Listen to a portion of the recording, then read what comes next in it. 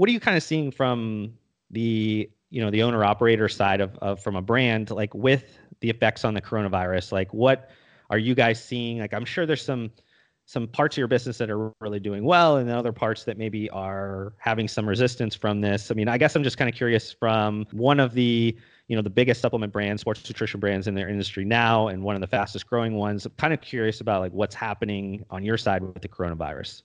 So for us, my our business, as you get larger and larger, things are kind of already in forward motion. So like this month, you would think would have been a really bad month or a really down month, but because there's so many things going on, in the past that are now just coming to fruition now, this was the best month we've had so far.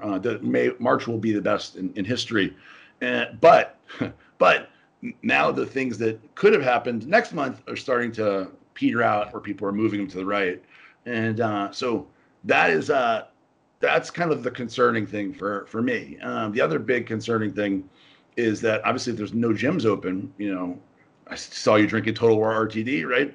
We're gonna sell a hell of a lot less RTDs because people are not in the gyms, and the gyms are our big customers for the RTDs. The things we've noticed is that the protein bars, the MRE bar specifically, since the whole food meal replacement bar has really jumped up. We had this period in Amazon before they kind of throttled stuff back where we were like, I mean, it was insane on Amazon because we were getting searched.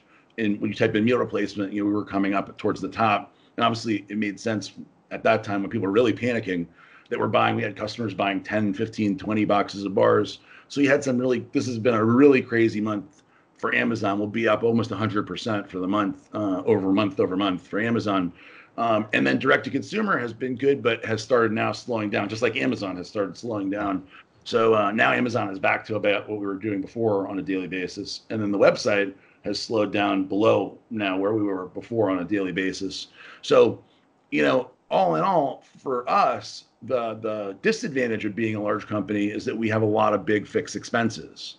So my big fear was if and knock on wood, it won't happen, that our shipping got shut down.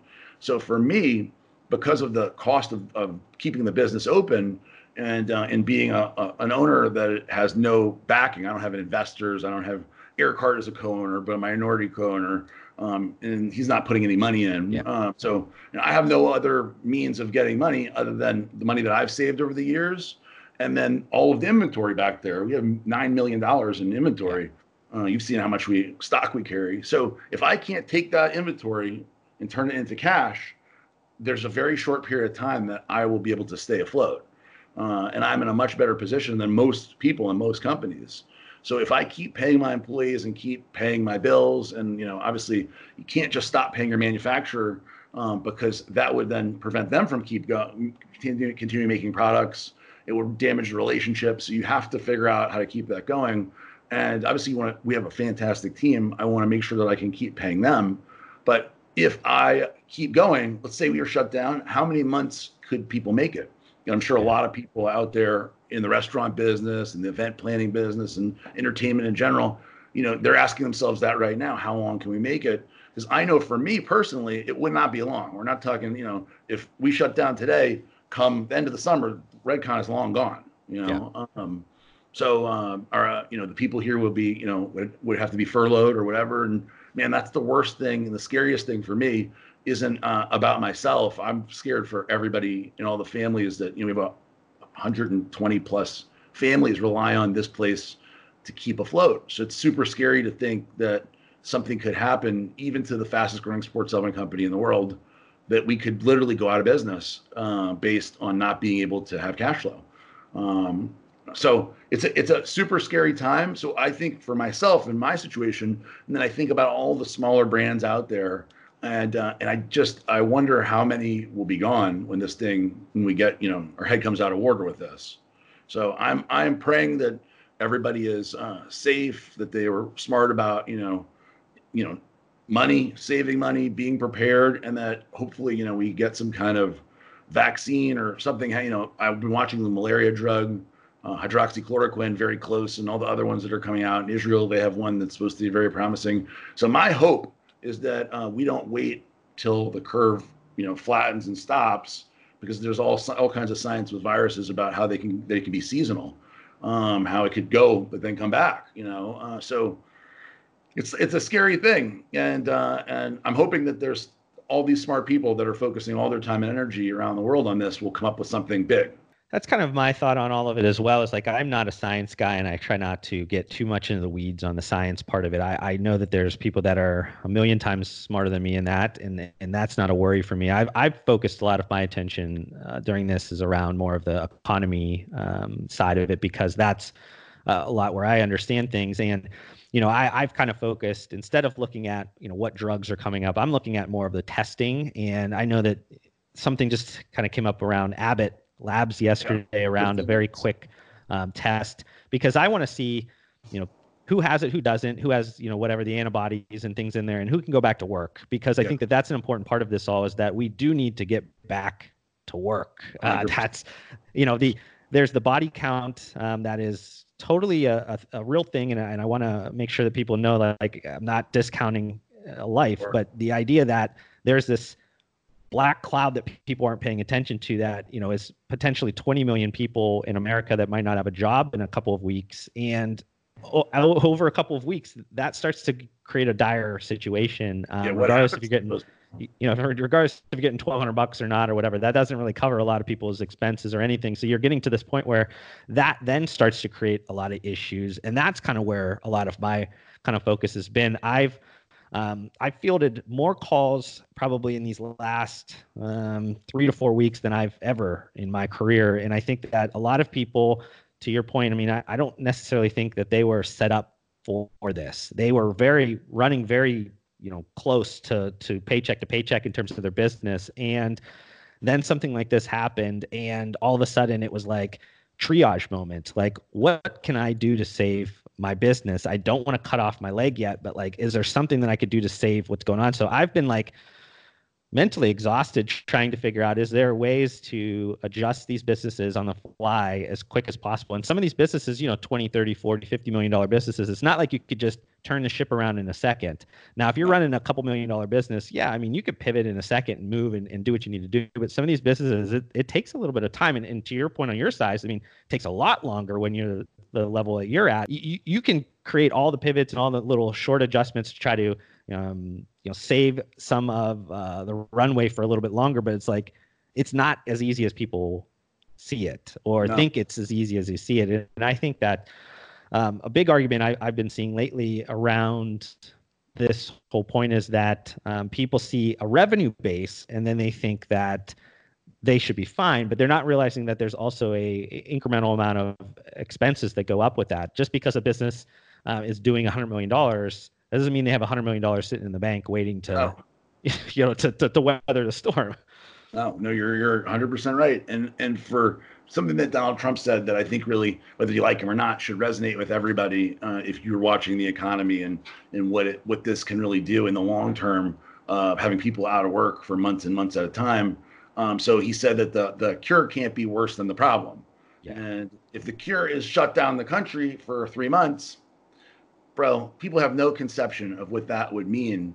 The world may never be the same after that. Literally, you may not. We've had I think 53 recessions since the 1850s, right? We've had one depression. It took 10 years to get out of the Great Depression, and that was in a time where I feel like things were at a point where 10 years may have seemed like a long time, but I think where we are today and the infrastructure that's built and the humanity as a whole, 10 years would be a very short period of time. I think if we go to the level where you're hitting a full-on Great Depression number 2, we can have a cascade of bad effects. Plus, all you have to think of, this is my thing for people, right? Good people. Now, there's also bad people that will do whatever they need to do because they want to take advantage of a situation. But good people. So I have 3 little boys and a wife, and you've met them, right? Yep. And so if they are starving and they need food, what would I be willing to do to help them? Fucking anything. Yeah. So, and I think that if it gets to a situation where that's where we have people at, where there are people saying, my kids are going to starve to death, I need to go get food, they're going to do anything and everything you can imagine. And that's the good people. The bad people, they're going to be way out there doing that way before. Yeah. and taking advantage of the good people. So, I mean, it's a scary, scary situation. And, I really, hope and pray it never gets to anywhere near there. But when people are so quick to say, shut down the government, let's shut everything down, everybody stay inside, nobody leave their house. It's like, bro, Yeah. do people not know what could happen by doing that? Yeah. Because you're right, $1,200 is nothing. So you give $1,200 or to a family of three, what is it? The max is $3,000 or whatever. Yeah. And then you're like, well, you're good now. For how long? So that's the thing where it's like, that's what I'm most concerned about. The deaths are tragic. And when I see it, it's hard to contemplate the amount of people that are sick and that are dying and that are going to die. But on the flip side of that, that number could be tiny, infinitesimally smaller than what could happen if we go to an extreme level. And that's what scares me. So, yeah, no, I totally agree with you. And I think, it's probably been 2 weeks at this point that I've been talking about it. And it even took me weeks prior to that to get comfortable enough to even talk about it, because I knew that people were going to instantly think different of me, because I'm not focusing on the body count. I'm focusing on, something that's a little bit bigger. And I've been very much on telling people, hey, figure it out. Like right now, even if you've lost your job and you're working in something that, you can't go to work in, like, or your job is kind of teetering, like, go out and figure out, can you work at Walmart? Can you work at Domino's Pizza? Can you, because anything you do right now is going to help in the long run. The more people that get out and act appropriately, you kind of talk about like families and trying to feed their children. Like if they think ahead of what could happen in the future, then we don't have to worry about them acting inappropriately because it's a necessity. I think that if they start acting, we get people to kind of focus on more and more of that over time, it will help everything. And I think that that's, even rolling this back into the supplement industry, I think that that's also where a lot of the brands or any retailers, manufacturers, the distribution, whatever it is, like they have to think similar to that now. It's like, do we wait for this all to come back to life and then we go back and try to operate as if we are nothing happened? Or do we constantly try to like pivot and control the, what we could control right now, which is our creativity, our effort, our hard work right now, and do what we need to do and try to come up with whatever solutions we can in the short term, I think is something that I'm hoping that a lot of businesses are doing. I know that the ones that I've talked to, obviously they've reached out to somebody, so they are trying to do that. But I'm seeing on social media and things, a lot of people that don't seem to be as aggressive as I would hope, because I know that they're not in this like extremely powerful position that they can be acting as if everything's fine. Right. I think you're right. I think that if people get out there and are aggressive about finding the solution or finding, stopgap measures now, you're going to see a lot less bad in the future. I have to run, Josh, but yeah, I appreciate you.